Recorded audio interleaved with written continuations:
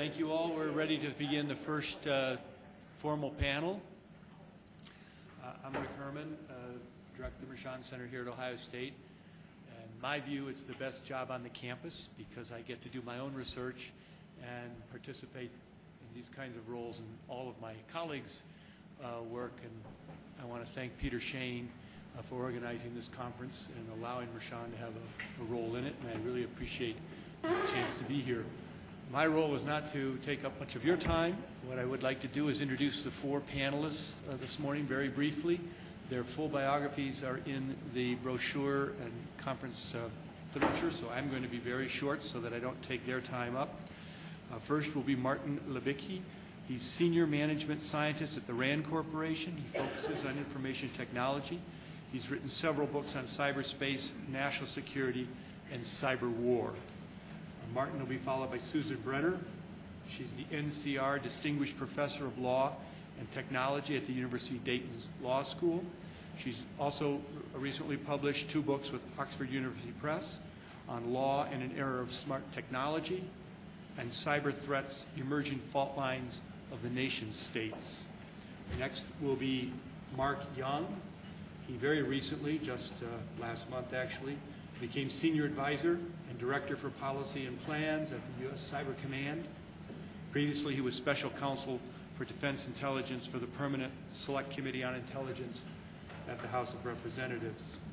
And our fourth speaker this morning will be Jason Healy. He's Executive Director for Cyber Conflict Studies Association. He's also Director for Cyber Conflict Education at Delta Risk, which is a firm specializing in national cyber policy. He also lectured at Georgetown University. So without further ado, I'm going to turn the podium over to Martin. Okay. In the beginning, there was ground conflict, the ground domain of warfare. When people learned to sail in boats, there was the naval domain of warfare. And when people learned to fly, we ended up with the air domain of warfare. About a half a century ago, people learned how to put things in orbit, and then we got the space domain of warfare. 25 years ago, more or less speaking, we learned how to network folks together, and now we have the cyber domain of warfare. This is a domain that transcends all the other forms of warfare. It's the new high ground of warfare. It is the one domain that binds them all, and in the ether rules them. Since this is the 1st of April, I think I'm going to be the first to say, this is my April Fool's joke for the day, which is to say, I do not believe that cyber is a warfighting domain. Now, I'm going to make that statement not in terms of some platonic essences in caves of the wall and what is the real nature of that. I leave that up to college sophomores at ungodly hours of the night to debate these philosophical topics. But what I want to talk about is the problem with calling cyberspace a warfighting domain is that the term domain has a lot of what are called connotations. It has a lot of baggage that comes with it. And if you start thinking about cyberspace as a warfighting domain, you end up hauling the baggage along with you. And a lot of that baggage is not only bad for you and your chances of actually making the flight on time, but also leads to bad thinking in terms of being able to understand cyberspace as, in fact, a place where conflict takes place. Let's start off with your basic phenomena. Why do people even worry about this? People worry about cyberspace as a warfighting domain because we have computers and we have networks, and our operations, whether they're civilian or military, have grown dependent on these computers and networks. Well, these computers and networks are not perfect. In theory, they're supposed to be instructed by their owner-operators. In practice, they tend to be instructed sometimes by people that we don't like and don't have our best interests in heart. Now, as it turns out, how you go about instructing these systems and networks varies greatly. Okay? There are many ways you can do it. You can hire somebody to do it. They're called spies or agents. You can parachute into one of these computer networks and get on the keyboard yourself. You can get into the supply chain. In fact, the greatest act of Cyberwar was supposedly when the Russians were sold some chip that blew up their natural gas pipelines. You can overwhelm a radio frequency signal. But as it turns out, the easiest way of getting into somebody else's computer is over the internet. Hence cyberspace, and hence cyberspace is a domain of war. Of course, what we have done at this point is not only put the horse before the cart, we've really put the horse trail before the cart, because we've started to all of a sudden mistake the locus of where things take place, that is to say in the instructions and misinstructions of the system, with the route by which they got into it. Okay, well, let's go back and start thinking about cyberspace as a domain of conflict. Now, you'll get people who talk to the subject on that level, and they're going to say, well, cyberspace is of course different. I'm not too naive. Cyberspace is man-made domain. And everybody nods sagely. And then they go on and talk about cyberspace as a warfighting domain, as if the difference between man-made and natural were of no more importance than the difference between polyester and cotton. And in this sense, they've really missed the wrong point. The point is not that cyberspace is a man-made domain. Because in fact, the urban warfare, if we're going to go back to Victorian London, is a man-made domain, right? The point is that cyberspace is malleable. Cyberspace can be changed, often is changed. And more to the point, cyberspace is changed by its defenders. Now, it is true that if you're going to build a network, the guys called Microsoft are probably going to come into it, and probably Cisco, and you're not going to have a whole lot of choice about some of the big names. But in fact, there are a great many choices you have when you set up your network. On your connectivity, on how accessible your data is, on what you do about backup, on how you look for anomalies, both using software and using people, on how you authenticate users, on particularly which products you buy, on how you maintain your software, on how you do your security settings. And that's, by the way, for you and me. Now, if you're the Department of Defense, you actually have a lot more control. You have a lot more control on how you design your crypto equipment, because in fact DoD orders its crypto equipment. The Department of Defense, the Department of Defense has its own domain, the .mil domain. It has its own servers.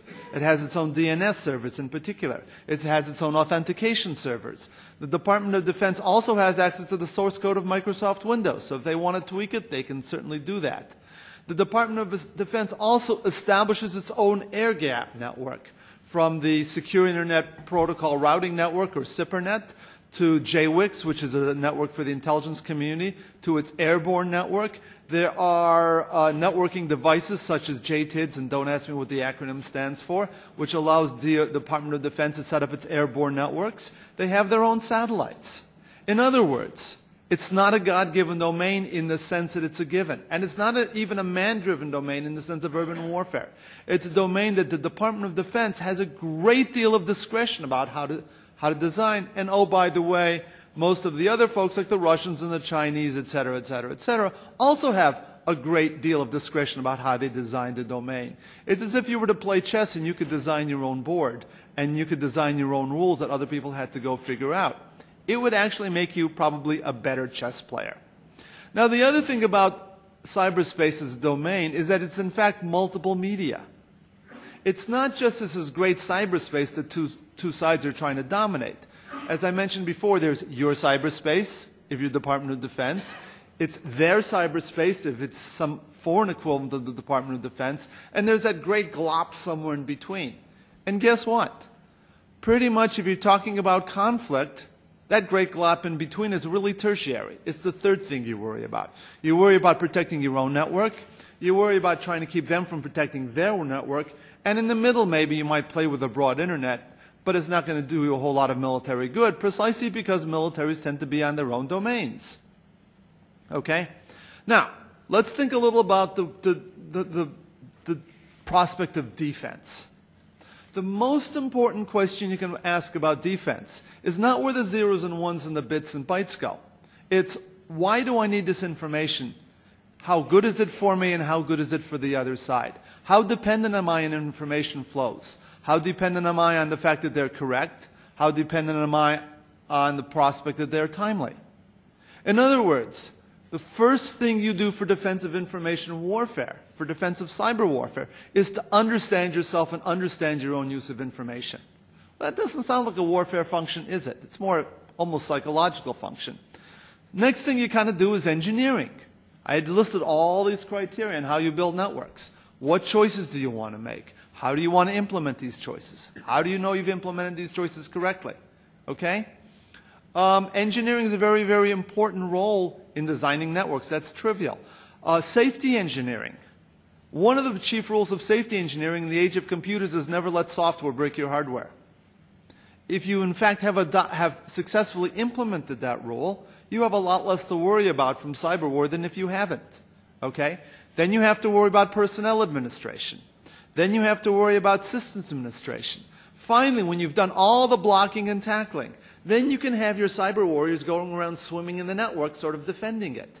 But notice that that stands at the end of a long chain of processes, every one of which, but the very last one, sounds like an act of warfare, sounds like an act of conflict in a domain. Okay, well, maybe defense isn't the best place to think about it. Well, let's think about offense. What does it take to do harm to somebody else's computer? Well, you got to do a lot of exploration. In fact, you have to do so much exploration and so much understanding of what you're looking at that no other field of human combat is intelligence so integral a part of warfare.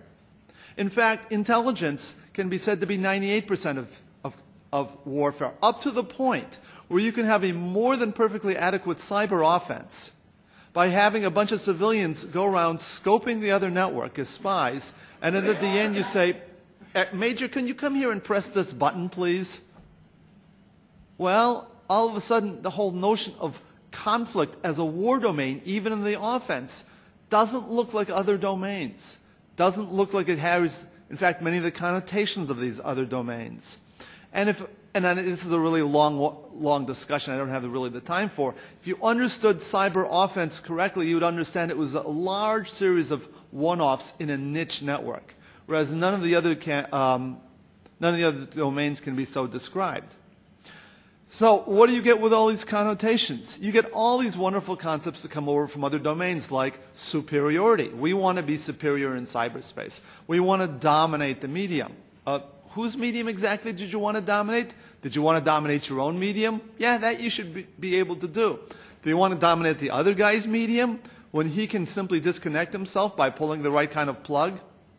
That may be a bridge too far. Do you want to dominate the entire internet? Well, that's nice. Why did you want to dominate the entire internet again? You have high ground. You have key terrain. You have all these concepts, when if you take a look at them in the context of cyber war, dissolve into thin air. Don't make a great deal of sense. And yet people persist in thinking of cyberspace that way. I want to sort of end up with a sort of a comment about how we've chosen to organize ourselves. Consider two domains of warfare. The first one has been active for 70 years. It was crucial in the victory in one of the most important battles of World War II. It's a domain in which nations have spent billions of dollars on equipment, have very highly trained cadres of thousands of folks. Okay, that's one domain.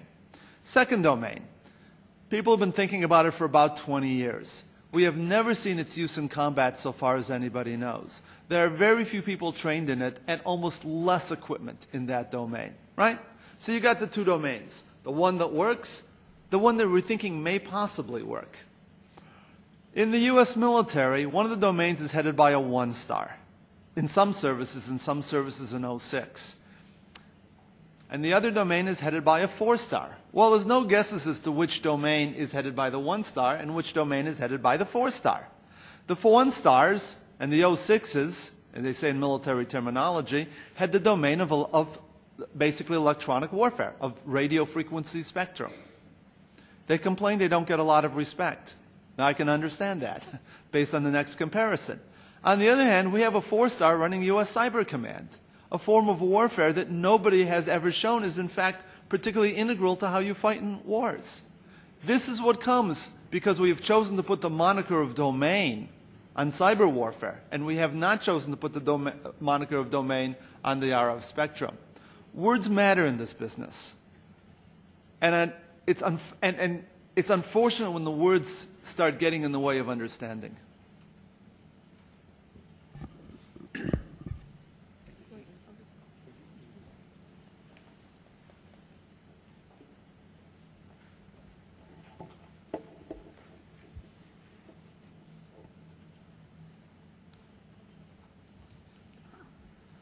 I'm Susan Brenner. I am obviously a professor of law at the University of Dayton, which is not far from here.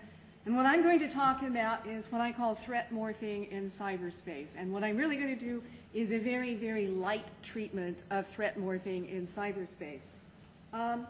Before I get into that, my background in this, I started working in the area of cybercrimes in 1997. I spent a lot of years working in cybercrimes, moved into the phenomenon that has been discussed, may or may not have manifested itself, known as cyber terrorism, and then moved into cyber warfare because my thesis here is very simple, is going to be that our current approach to threats, the threats that societies deal with, is based on a territorial model of governance, which means that we divide threats basically into inside threats and outside threats.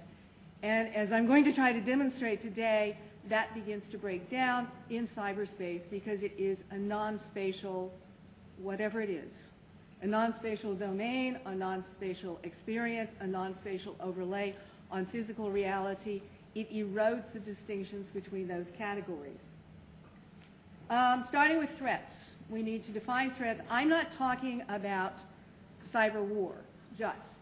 I'm talking about the generalized category of threats societies have to deal with if they are going to survive and thrive.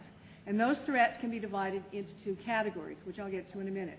This is a picture of Hadrian's Wall, which the Romans erected in the northern part of Britain to keep out the bad guys, the people that posed a threat. This is an example of a territorial approach to dealing with threats. You define a border. You keep one kind of bad guys, the foreign bad guys, the outside bad guys, on the other side of the border, and that helps you to maintain stability within your society. Nation states, because we have nation state governance, we've had for a long time, governance before that also based to a great extent on territoriality, we define threats into two categories, internal and external. Hadrian's Wall was really concerned with dealing with external threats. External threats, perhaps the oldest type of threats, the outsiders, the others, are attacking us. External threats we refer to as war, which used to be a pretty straightforward process. Concept of war was very simple. The bad guys came over Hadrian's Wall. The bad guys came across the border, attacked your country. You had a struggle, essentially a zero-sum struggle. One side would prevail, the other side would not. It was a struggle between the big boys. The players in warfare today are the nation states. People don't wage war. Now, the other category is internal. Societies cannot survive and thrive unless they can maintain internal order. Jeffrey Hunker talked about Dickensian London, which was not an area that, an environment that was known for establishing order. Well, you saw in the 19th century, prior to the 19th century, we did not have formalized law enforcement agencies. Law enforcement, as Jeffrey said, was basically a matter of individuals, groups, collectives, an ad hoc process. 19th century London, the rise of urban crime, people migrating to the cities, that model began to break down. And in London, Sir Robert Peel invented the first modern police force, a quasi-military designated force that dealt with internal threats, crime. And that migrated here, and it's migrated around the world. The result being that we as civilians assume no responsibility whatsoever for ensuring order in society. The military takes care of the outside threats. Law enforcement takes care of the inside threats. Now, internal, I have a second category. So there's crime and there's terrorism. In terms of talking about what the categories are, as I said, war is an attack, has always been, an attack that comes from outside, nation state versus nation state. The goal there is a struggle between sovereigns, the sovereign goals, conquest, strategic interests. Crime is inside, has been inside, civilian on civilian. The drivers for crime, most cybercrime, much of cybercrime is financial. A few years ago, some researchers at the Naval Postgraduate School did a study of technology and its use or abuse throughout the centuries, and they concluded that throughout the centuries, quote, the bad guys have been among the first to adopt new technologies. Well, what we're seeing here is that the same motives that drive crime in the real world, profit, lots of financial crimes, identity theft, extracting funds from banks, things like that, extortion. And what I call passion, which is kind of the default category that drives stalking, harassment, various crimes like that. What we're seeing is what we saw starting well into the 90s, was that the bad guys began realizing that this technology offered them significant advantages in carrying out various types of crimes. Okay, crime inside, crime as such, and the other category, terrorism, which used to be an inside crime. Classic example, Timothy McVeigh blowing up the Oklahoma City Federal Building in 1995, a domestic terrorist. Timothy McVeigh did not blow up the Oklahoma City Federal Building for profit. He did not blow it up for traditional motives of passion. He blew it up in some weird, distorted, ideological principles. So, terrorism, the way we have treated terrorism is it's a type of crime.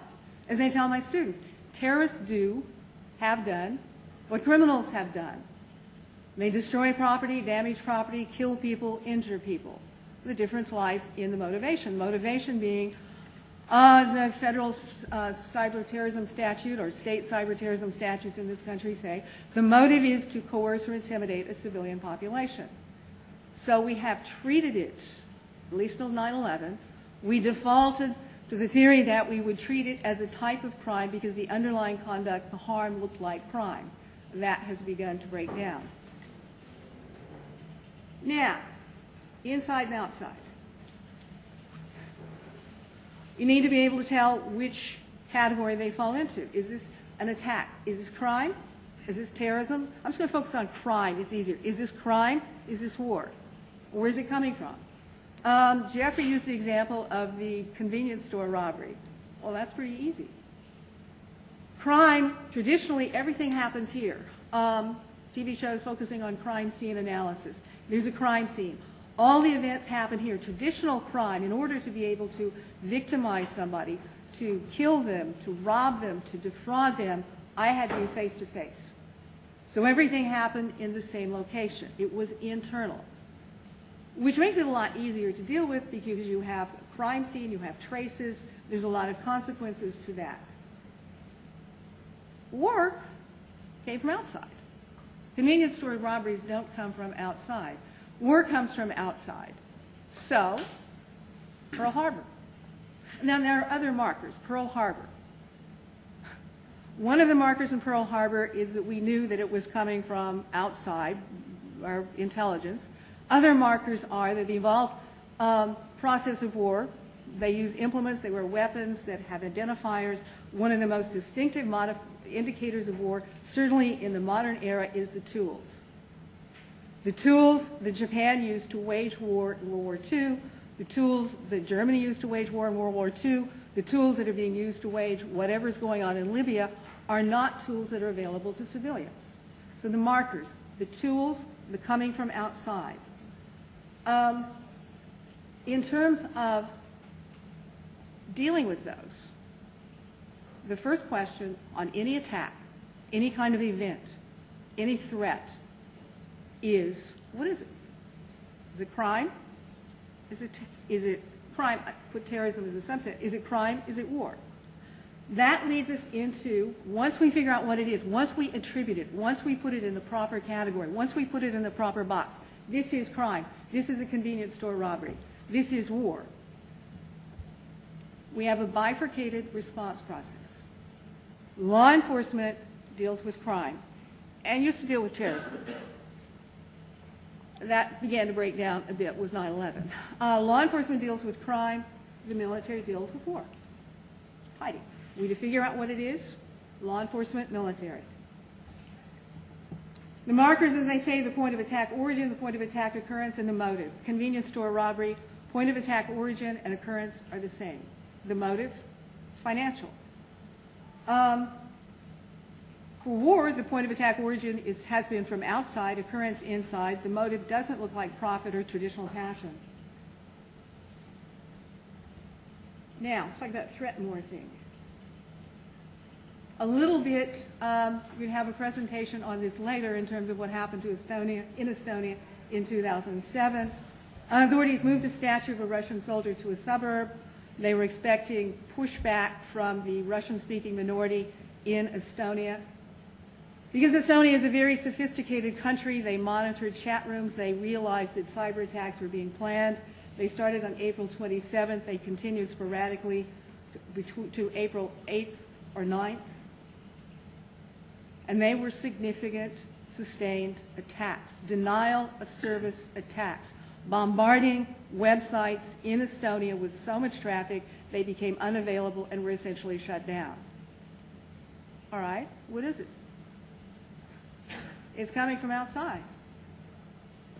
Okay. That used to signal war. Well, there's one problem there. It's coming from outside, but the other market's not there. Denial of service attacks are used by cyber criminals all the time. Denial of service attacks are not something that is specific to monopolized by nation states. Okay, it's coming from outside, but this is a tool cyber criminals could use. Can we track it to a nation state? If we can track it to a nation state, then it would be war if using cyber signals is war. It's not bombs and planes. Question. At one point, the Estonian authorities believed that it was launched by Russia. If it had been launched by Russia, that gets us closer to attributing it as war. Nation state, outside, tools that are also available to civilians. Well, we got two markers. Cybercrime. Could it just be hackers? One problem with that, they do use denial of service attacks, and they do launch attacks from across borders. But one problem with that is there's no apparent motive. What's the profit? They're not extorting the sites they're shutting down for money. Passion, not the traditional. Terrorism. Could be cyber terrorism. It could be an ideologically driven attack launched by civilians, most of whom are located outside of Estonia, as revenge for the removal of the statue. But there, it's not so clear. It's not nearly as clear as it used to be. It's not the convenience store robbery. Anonymous. Jeffrey talked about WikiLeaks. Anonymous, 2010. I assume you know who Anonymous is. It's a loosely knit network of activists, cyber activists. December 2010, among other things, they launched distributed denial of service attacks on Amazon, PayPal, MasterCard as revenge for their not supporting WikiLeaks. Okay? What is that? The attacks came from, at least to some extent, came from outside the country on these targets. Motive is not profit. Motive is not the traditional motive. Anonymous is a group of civilians. So we could say that that was simply maybe cyber terrorism, cybercrime, cyber terrorism. Operation Radical in 2011 has not happened to my knowledge, but this year Anonymous threatened to ruin the officials involved in Bradley Manning's detention at Quantico as retaliation for what they see as illegal, improper treatment of him. Well, now that's an interesting thought. Anonymous is a group of civilians. And they were to launch a denial of service attack on Quantico, on an entity, an agency of our government that is in effect an attack on our government. What's that? Traditionally, government's not really victims of crime. Government's victims of terrorism, and we could call that terrorism. One of the other possibilities here I'm simply going to throw out is the possibility that in the world, in the physical world, warfare has been, however we define it, has been monopolized by nation states because of the weapons needed to wage war. It's not true online, not necessarily true online. So question being whether we have to modify our categories. Maybe the categories we develop for the physical world, crime, terrorism, war, that's neat, that's tidy, we know what they are, we know who responds. Maybe those are not the best way to approach dealing with what we encounter in cyberspace. Maybe we need to be more flexible in conceptualizing those threats. They said the bifurcated response, the law enforcement, the military, the morphing threats, the effectiveness of that response tends to erode, as I often say. You have an attack. Estonia. Who do we call? Do we call law enforcement? Do we call the military? What is it? Got to be one or the other. In this country, it's really got to be one or the other. So we have to decide. But it's not clear. That can take time to decide what precisely we're dealing with. Which leads to the possibility we may need to modify our threat categories. We might need to expand them. We might need to modify our response categories. We have in this country a statute, the Posse Comitatus Act, that prevents the military from participating in routine law enforcement activities. Some think that perhaps given the ambiguity and complexity of cyber threats, we should change that. We should allow some, ease that partition, allow some interaction between the two, which I'm not necessarily comfortable with. But I do think we need to talk about flexible responses, talk about our conceptualization of the threats, be more innovative in dealing with these issues. And that's me.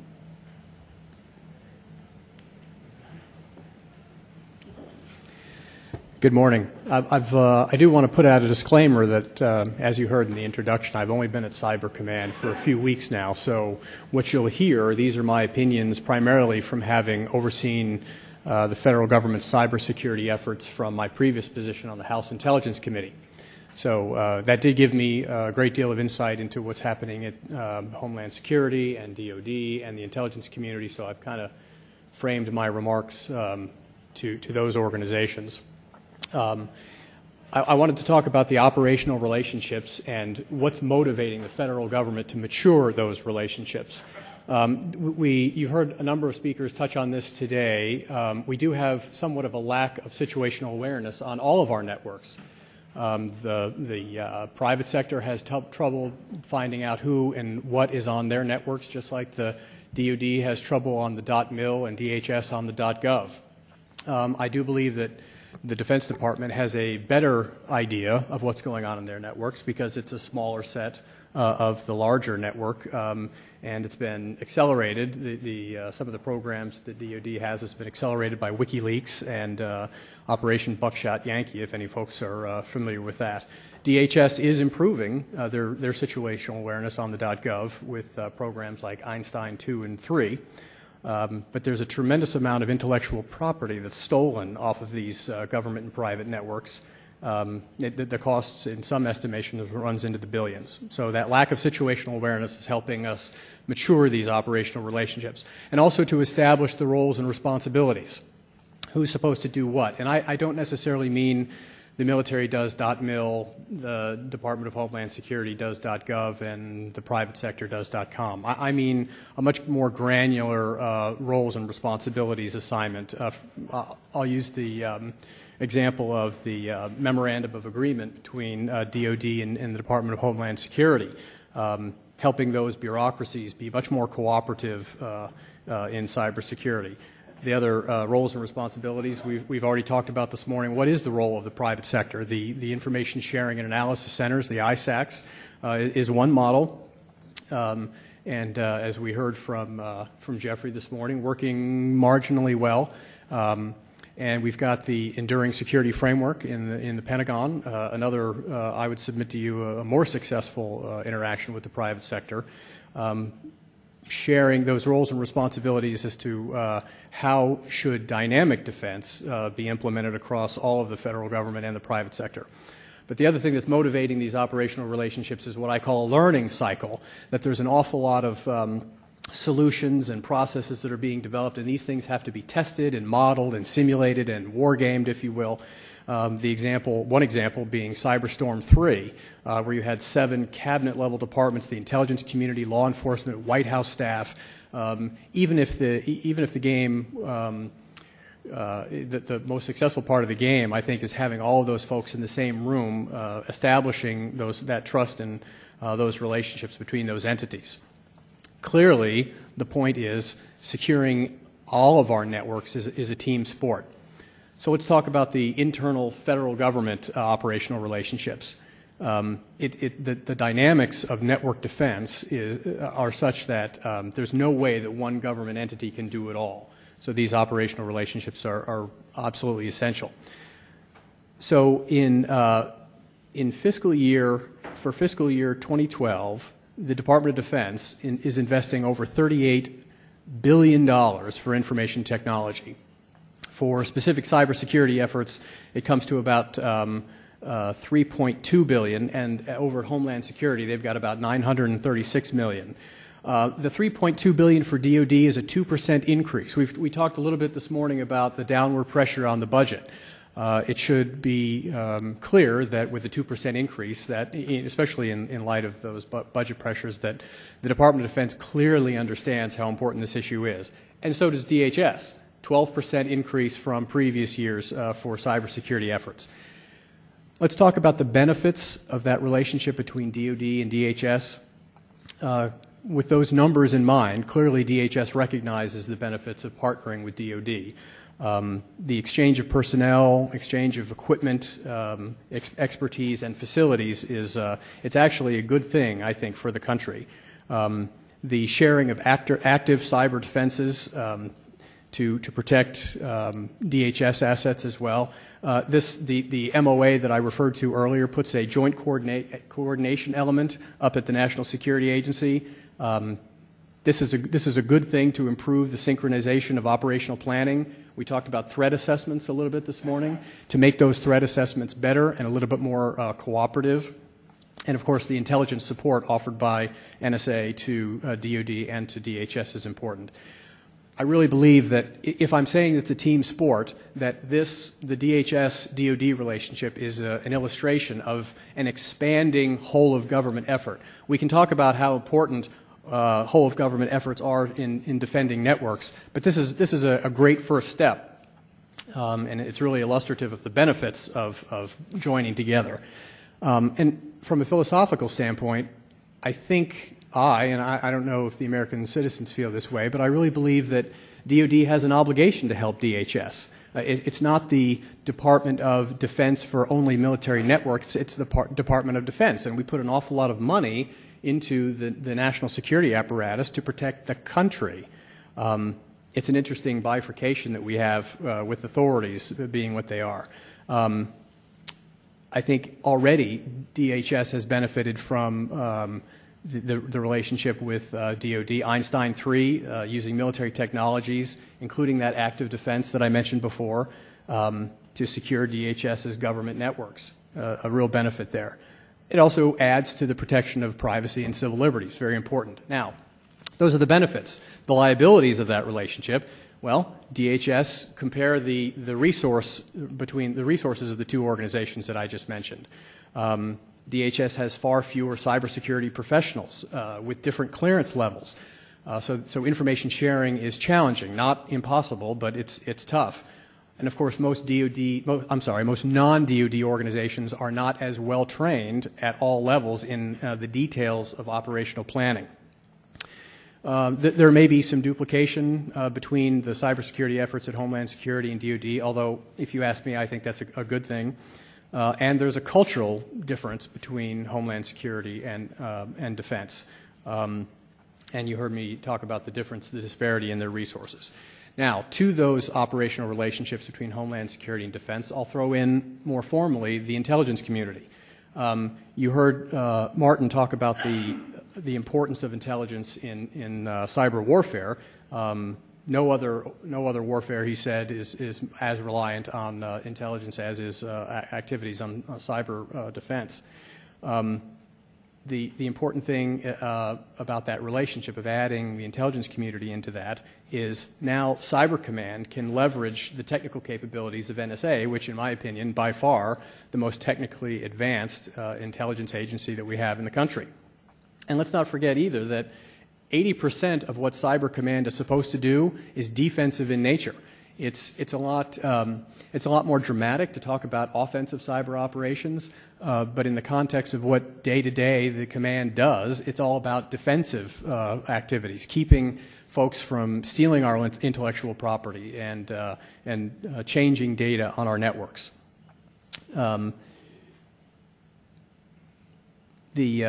There's an example I mentioned earlier, Buckshot Yankee, of where NSA was able to provide a capability within a number of hours to mitigate a particular threat, and you can read about that the success of Operation Buckshot Yankee as well. I mentioned with the DoD-DHS relationship that it enlarges that whole of government effort, and I believe by adding the intelligence community into that mix, you're enlarging it even greater. So we're getting closer to that whole of government approach, which I think is very important. And let's not underestimate the benefits of leveraging the resident skill of NSA and intelligence community analysts. The intelligence community has a global reach, and they can provide information to the government that can defend a lot of networks. And let me just read from a Congressional Research Service report. Terrorist organizations exploit the internet medium to raise awareness for their cause, to spread propaganda, and to inspire potential operatives across the globe. Websites operated by terrorist groups contain graphic images of supposed successful terrorist attacks, lists and biographies of celebrated martyrs, and provide forums for discussing ideology and methodology. So the intelligence community is an essential element that has to be in this mix, this whole of government that we're talking about. The other thing, too, is that active defense that I've said is so important uses sensors and software and signatures that are derived from intelligence to detect and stop malicious code before it spreads. And of course, we use some of that active defense because you can't protect at the boundary 100%, we also look inside our own networks to make sure that nothing has gotten by. Now, there are some liabilities to including the intelligence community in that operational relationship as well. Any government system, some of which I've already described, will really get some of the privacy advocates up in arms. But really, when you look at what the private sector has done to provide for the security of these networks, it's insufficient. The market, in my opinion, has really failed to provide the level and speed of protection that we need. There's the idea that there's a lack of transparency by introducing Cyber Command and NSA into the mix. I personally don't believe that. I think that particularly at the National Security Agency, there is a culture of compliance that pervades the whole organization. I'll quote someone later on that concept. But the other liability, similar to what's happening with DHS and DoD, is, well, there's an intelligence community culture, and it may clash at times with the culture of the Defense Department and with Homeland Security. There's one operational relationship before I leave the federal government that I wanted to touch on, and that's the relationship between Congress and the executive branch. Let's not forget that Congress is the source of legal authority. They're the source of the all-important funding to do cybersecurity activities, and they're a guarantor of privacy and civil liberties. I believe that the executive branch does a remarkable job of overseeing itself when it comes to things like privacy and civil liberties, but the Congress provides another layer of that, which is absolutely essential. So I won't go into a lot of detail about that. I'd be happy to discuss it offline, but that's an important operational relationship that we can't forget. Now, those are the internal relationships. Let's talk about the external relationships, the public-private sector. I talked about the billions of dollars that are being stolen off of military networks and private sector networks every day. It's including information that has been used in the development of weapon systems from the Department of Defense.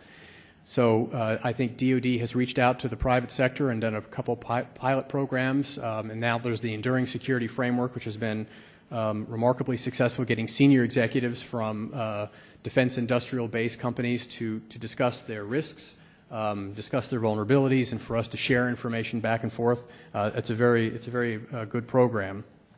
I'm surprised that the private sector hasn't been more active in providing security for their own networks, but you can see when you're driven by a profit motive, that's a different model than, say, the national security sector. So if you're a chief executive officer and you're looking at the cost of providing additional security versus the profit that that's going to gain you, and if one outweighs the other, then you know what? I'll continue to lose the data because it's going to cost me more to stop the flood than it is to develop my own solution. But understand that, let's talk about the private sector antivirus companies, the McAfees of the world, that every day they see about 5,000 new types of malware. And it really takes them a long time to identify what those malwares, identify that malware, and then develop mitigation strategies and products to push out to their customers. In the meantime, At 5,000 a day, these things keep coming in, so there's got to be a much faster cycle. And of course, they don't identify the most serious ones, the zero-day attacks that still reside on different networks. And I think that's, again, where the intelligence community is very helpful. The benefits of the public-private partnerships that we talked about earlier. It's a great bridge for classified information. Jeffrey discussed some of the other benefits, but it also helps to identify best practices. Sometimes the government's arguing with the private sector about the way to do things, and the other times it's the other way around, and there's a good sharing of information there. I do have in the back of my mind the thought that if the Department of Defense, through the Enduring Security Framework and Active Defense, has developed such great processes and products, then why shouldn't these are taxpayer dollars that have paid for this, why shouldn't these things be migrated to Homeland Security and the .com to protect those things as well?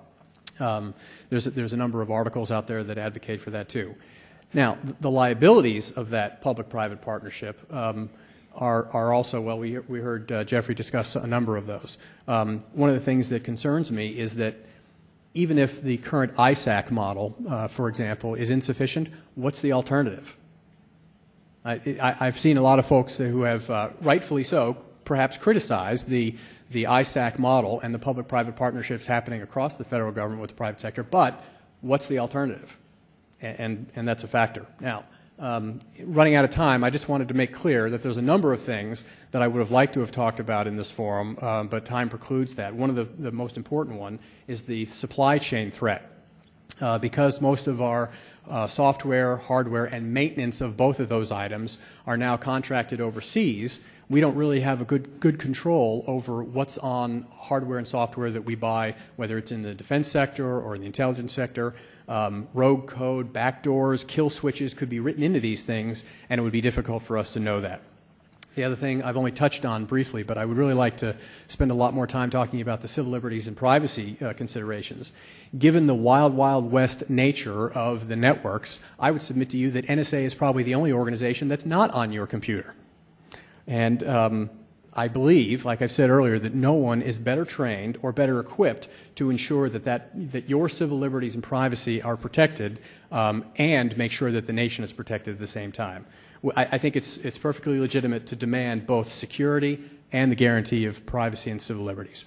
And finally, the national cybersecurity awareness. I think we need a national campaign for that awareness. And of course, I'm preaching to the choir. The folks in this room, you guys get it, but there's a number of folks out there who don't.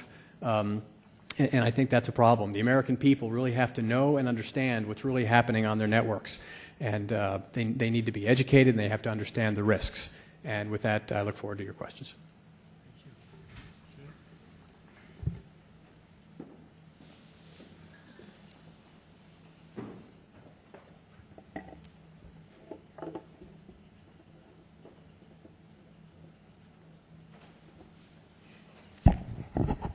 Good morning, everyone. How you doing? Professors, fellow speakers, budding law students, future lawyers of America. I am totally hopped up on caffeine right now, so thank you for providing that. And frankly, I was a little short of sleep last night. I stayed up thinking about how I might defend America against a zombie attack if that ever happened, and that kept me from falling asleep for a couple hours. But in case that happens, I'm ready for cyber threats or zombie threats. But today we're going to be talking about cyber. And actually, my comments dovetail very, very nicely with what you've heard this morning, and particularly Susan's. We've seen, I've developed with my co-author Hannah Pitts here in the third row, particularly through our work with Cyber Conflict Studies Association. And what we're going to be looking at is environmental or other norms to look at when we're approaching the cybersecurity. And here's where it really fits in well with the comments from Susan. When we've looked at issues of cybersecurity, there have been three traditional approaches that we've tended to come at. We've tended to come at from a technical approach. So here we say, well, cybersecurity is a problem. We should have a new protocol, or we should rewrite an RFC, or we should invent new hardware or software. A very technical way to approach it. This is the way that we've really come through a lot of the first 15 or 20 years of cybersecurity of saying, well, we should have IPsec or IPv6. I also tend to think of this as a very West Coast approach to cybersecurity because it's a very Silicon Valley approach. It's a very Redmond approach. Go Microsoft. To looking at cybersecurity. But as Susan pointed out, we also have other traditional models of how to tackle these problems of cybersecurity. And one of those is a criminal model.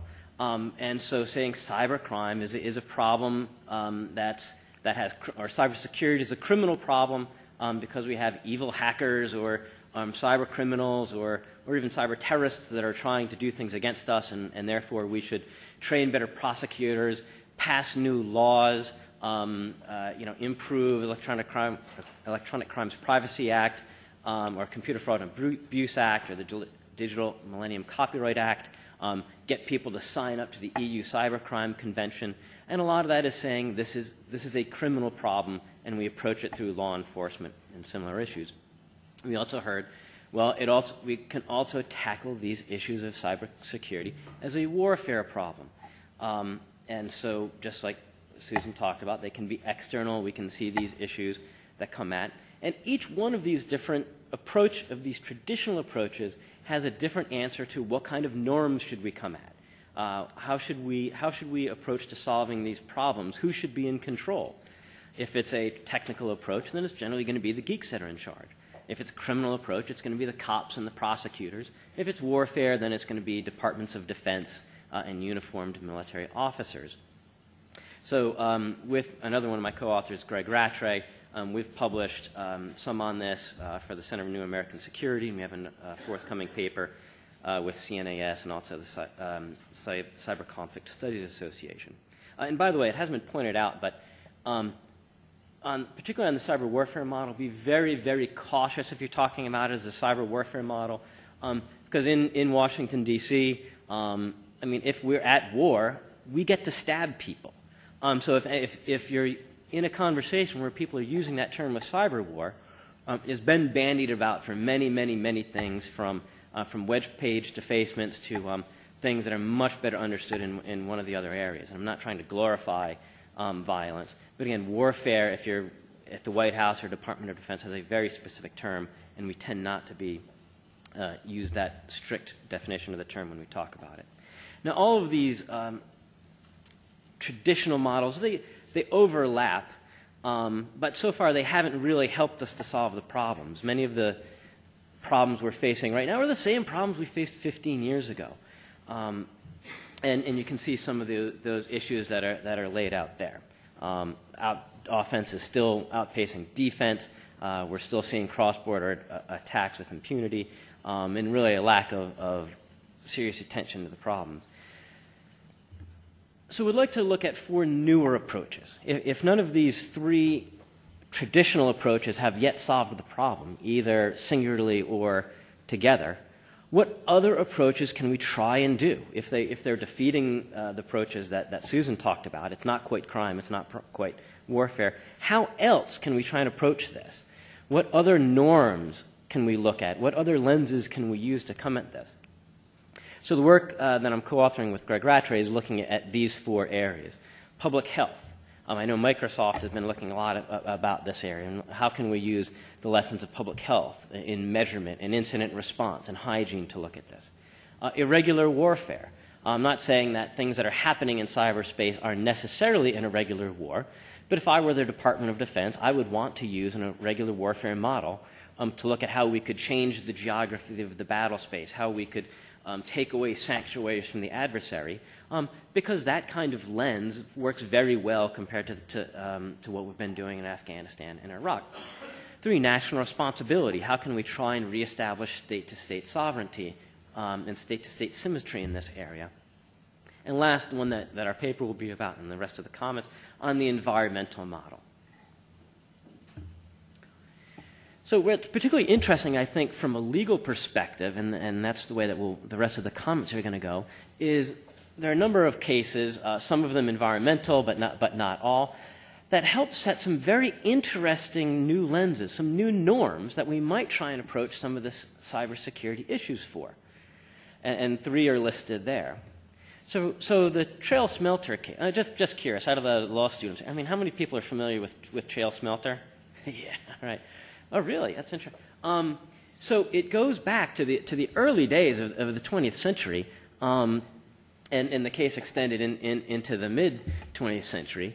And it was an ore smelter that was in Canada, and the fumes from this plant were going across the U.S.-Canadian border into Washington State, and the United States made a complaint, and there was an international arbitration panel that came out and said, yes, Canada is responsible and they must pay. There were actual damages that were assessed based on this cross-border emissions that was causing harm in the United States. So it was laying out this obligation for states to control this cross-border harm, and it laid down penalties. So I think this is a very, very interesting model if you can come up with a legal theory that cyberspace is equivalent to an environment, and that cross-border emissions, such as botnet attacks, for example, are similar enough. You may be able to come up with a very interesting existing norm. Corfu Channel. This is not out of the environmental. This is more national security, but again has a very, very similar tone to it. 1946, some Royal Navy ships were sailing through the Corfu Channel near Albania. That channel had been mined and caused damage to the Royal Navy ships. And it came out, it got referred to the ICJ, and that was a quote there, that every state's obligation not to allow knowingly its territory to be used for acts contrary to the rights of other states. So, in short, if a state knows about a danger, it has to mitigate the consequences, or at least notify other states. So again, very similar to the trail smelter case. And last one that I wanted to bring up in this, the Stockholm Declaration, that really, in a way, locked in that trail smelter case. It was a UN Conference on Human Environment in 1972, and you can see the quote there: responsibility to not cause damage to the environment of other states or of areas beyond the limits of national jurisdiction, which might include, for example, the broad ocean area. So that states are responsible for cross-border harm. So out of each of these, and there's a few more, but in the interest of time, we're not really diving into each of these. It seems that these may be directly applicable to reducing the cross-border harm of network attacks. So, for example, this is the 25%, according to Arbor Networks, which did a survey of internet providers. Some are very small ISPs, some are the tier one of the very, very largest network providers in the world.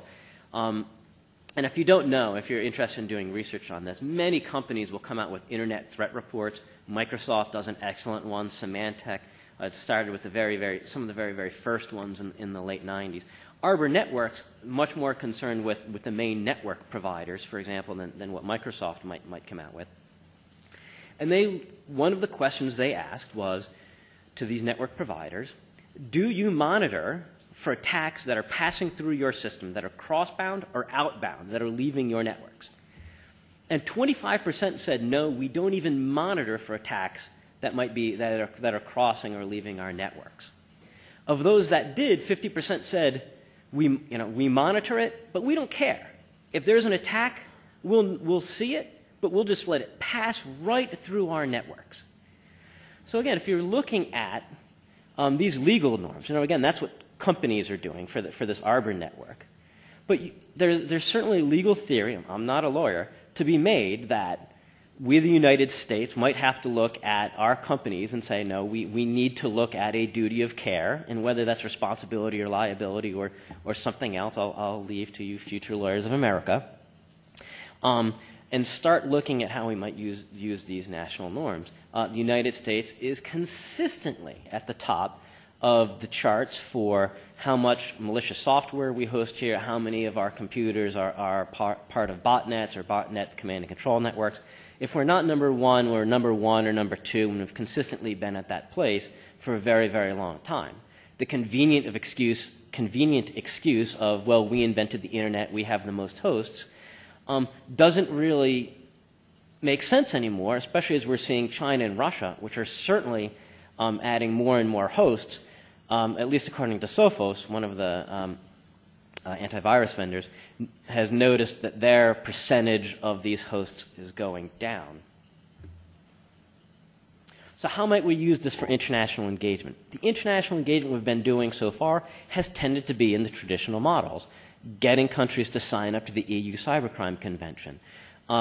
Just recently, we've started looking at how we can use the norms of warfare in this new area. For example, you'll be hearing from Paul Nicholas. He's been involved in the East-West Institute and saying, all right, how can we apply, look at Geneva Conventions or other of the warfare norms to conflict in cyberspace.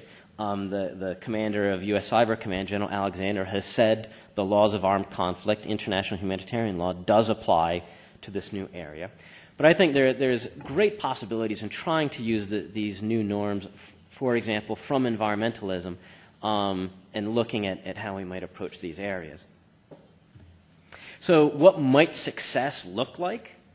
And I put Montreal because of the Montreal Convention. The Montreal Convention is what said, hey, let's get rid of CFCs. We have a hole in the ozone layer. These things are dangerous. There's no valid purpose for them, such as botnets. I mean, there's not really a legitimate First Amendment purpose for botnets. And the nations of the world came together, and it's considered one of the great successes of international law to say, let's just get rid of these things. Let's just make a law and be done with it. So again, I see some lawyers out there going, but we'll let that get to the questions. But again, so there are models of trying to approach this from other ways. I think using the norms of cybersecurity and the three traditional approaches have not worked very well for us. We need to continue doing each of those, of the technical and the crime and the warfare, because each is very valid for their own sphere. But I really encourage everyone here, especially the new law students, start taking the norms and the ideas from whatever area you're coming in with. From dinner last night, I was sitting with Tegan and Jasmine, both coming from science backgrounds. Take those tools from whatever it was that you did before to law school or for how you grow up. We need that cross-disciplinary ideas to come in and help us. Because I'll tell you, approaching this from a technical problem, a criminal problem, a warfare problem, has not been enough to really get us through this. Thank you. Well, I want to thank all of our speakers and now open the floor. I think as in the previous session after Jeffrey spoke, if you'll come down and ask your question in the microphone and address it to any or all of the panel.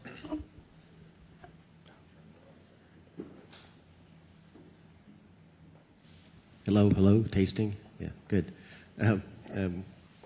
Jason, I'll give you a second to get back, but very provocative paper. I wonder if you could extend the analogy to a policy discussion in the area of the environment when people recognize the externalities involved in that. They approached it through a regulatory model. They said there'll be permissible levels of exposure for effluents into the environment. What's the analogy to that in this world? We just say the U.S. should reduce the amount of internet emissions that we generate, and if so, how would you put something like that into place? I think there's a couple of ways of looking at it. I mean, it's very measurable. I mean, we have generally good senses of where the botnets are and which countries host the most of these. In one sense, I think it's even more measurable than a lot of who's putting out CFCs or carbon. This isn't that complex an environment when it comes to measuring some of these things. Some of the ways that I've thought about this, and not all of these are going to make it into this paper, but we will be publishing on this. I would love to get ITU or World Bank or some other organization to one, just norms don't have to be legal norms. We could start with naming and shaming, or awards for the country that has the lowest density of internet hosts to botnets, to which developing countries are adding the hosts at the fastest rate, but at the cleanest rate. So as you're seeing Africa wire up, I mean, I would love to have Bono give out an award to say, great, you have clean food, clean water, clean internet, and make this part of sustainability. I mean, most of what we might want to achieve out of a secure internet, we could get out of having a sustainable internet. But you know what? A lot more people are going to care about a sustainable internet than a secure one. So that's one way. Two, I put Montreal up here as a success because it's generally worked, and all of us say, oh, good, you know, ozone hole is bad. The model that I actually really liked was Copenhagen. I mean, in Copenhagen, there was a goal, 2%. I mean, 2 degrees Celsius, and we want to keep warming underneath that. And everybody came to that table, theoretically, of saying, hey, we've got 2%, I mean, 2 degrees that we might want to get to. Corporations could sit down and say, what might we do? Politicians, which, they try and compete with each other in the world to have the lowest carbon emissions. People say, you know what, I know that I need to use the recycling bin. I should turn the heat down so I'm using less carbon. They know their carbon footprint. And everyone comes to those environmental norms knowing that. And so I would love to say, let's get to zero on botnets. And we might never get to zero. But if we all know we've got our individual responsibilities, whether that's companies, whether that's ISPs, and we've all got small steps that we can take. I was driving towards GWU in D.C. Last week, and I saw some chucklehead, happened to be in a pickup truck, throw a cup out his window. And I was thinking, who does that, you jerk? Nobody does that. And if people driving a pickup truck, I mean, please don't take that and any anti-pickup truckness out of me. But I mean, who does that anymore? I mean, we've established the norm that you don't litter. And I would love to start seeing us get those norms into this area. So,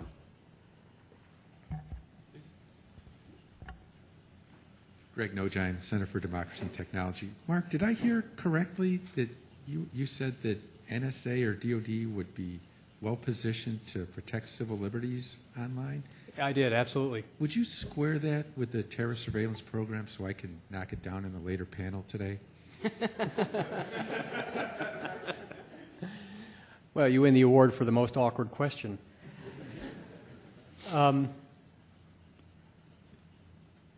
The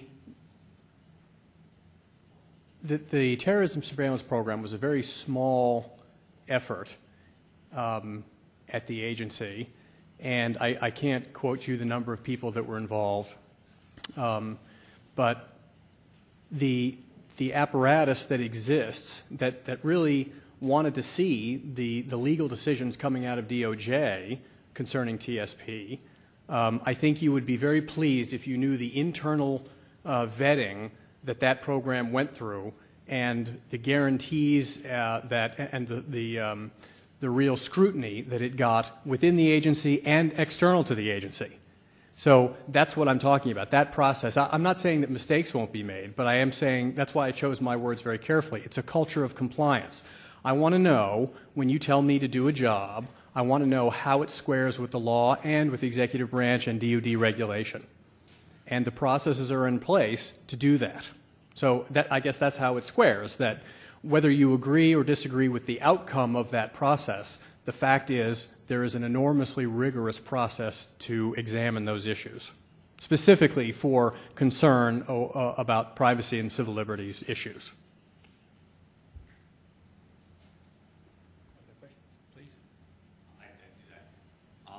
This one's actually for Martin. I take very seriously your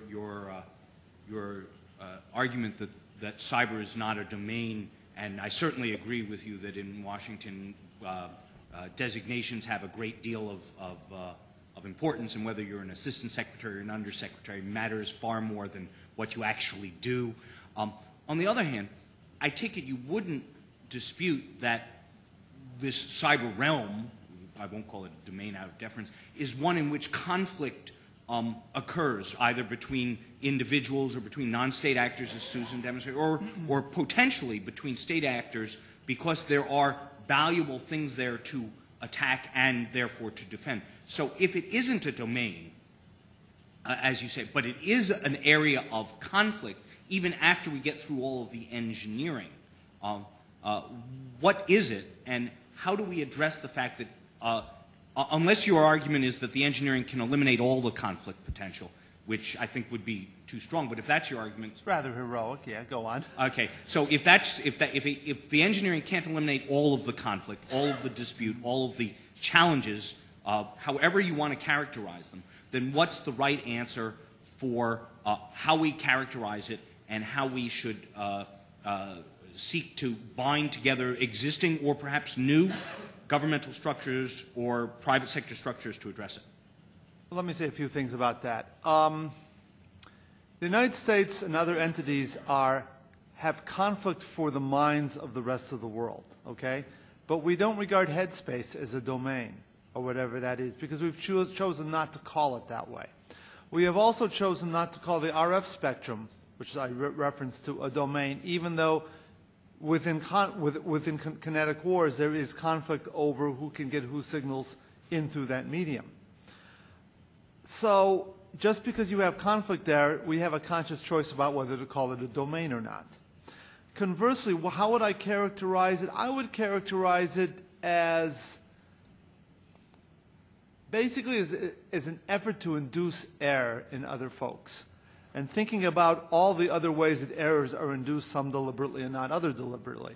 And that would put cyber war, so to speak, much closer to, say, safety engineering and security engineering, and in many ways I like the environmental, people trying to pollute your medium. There's a reference to sort of a clean medium.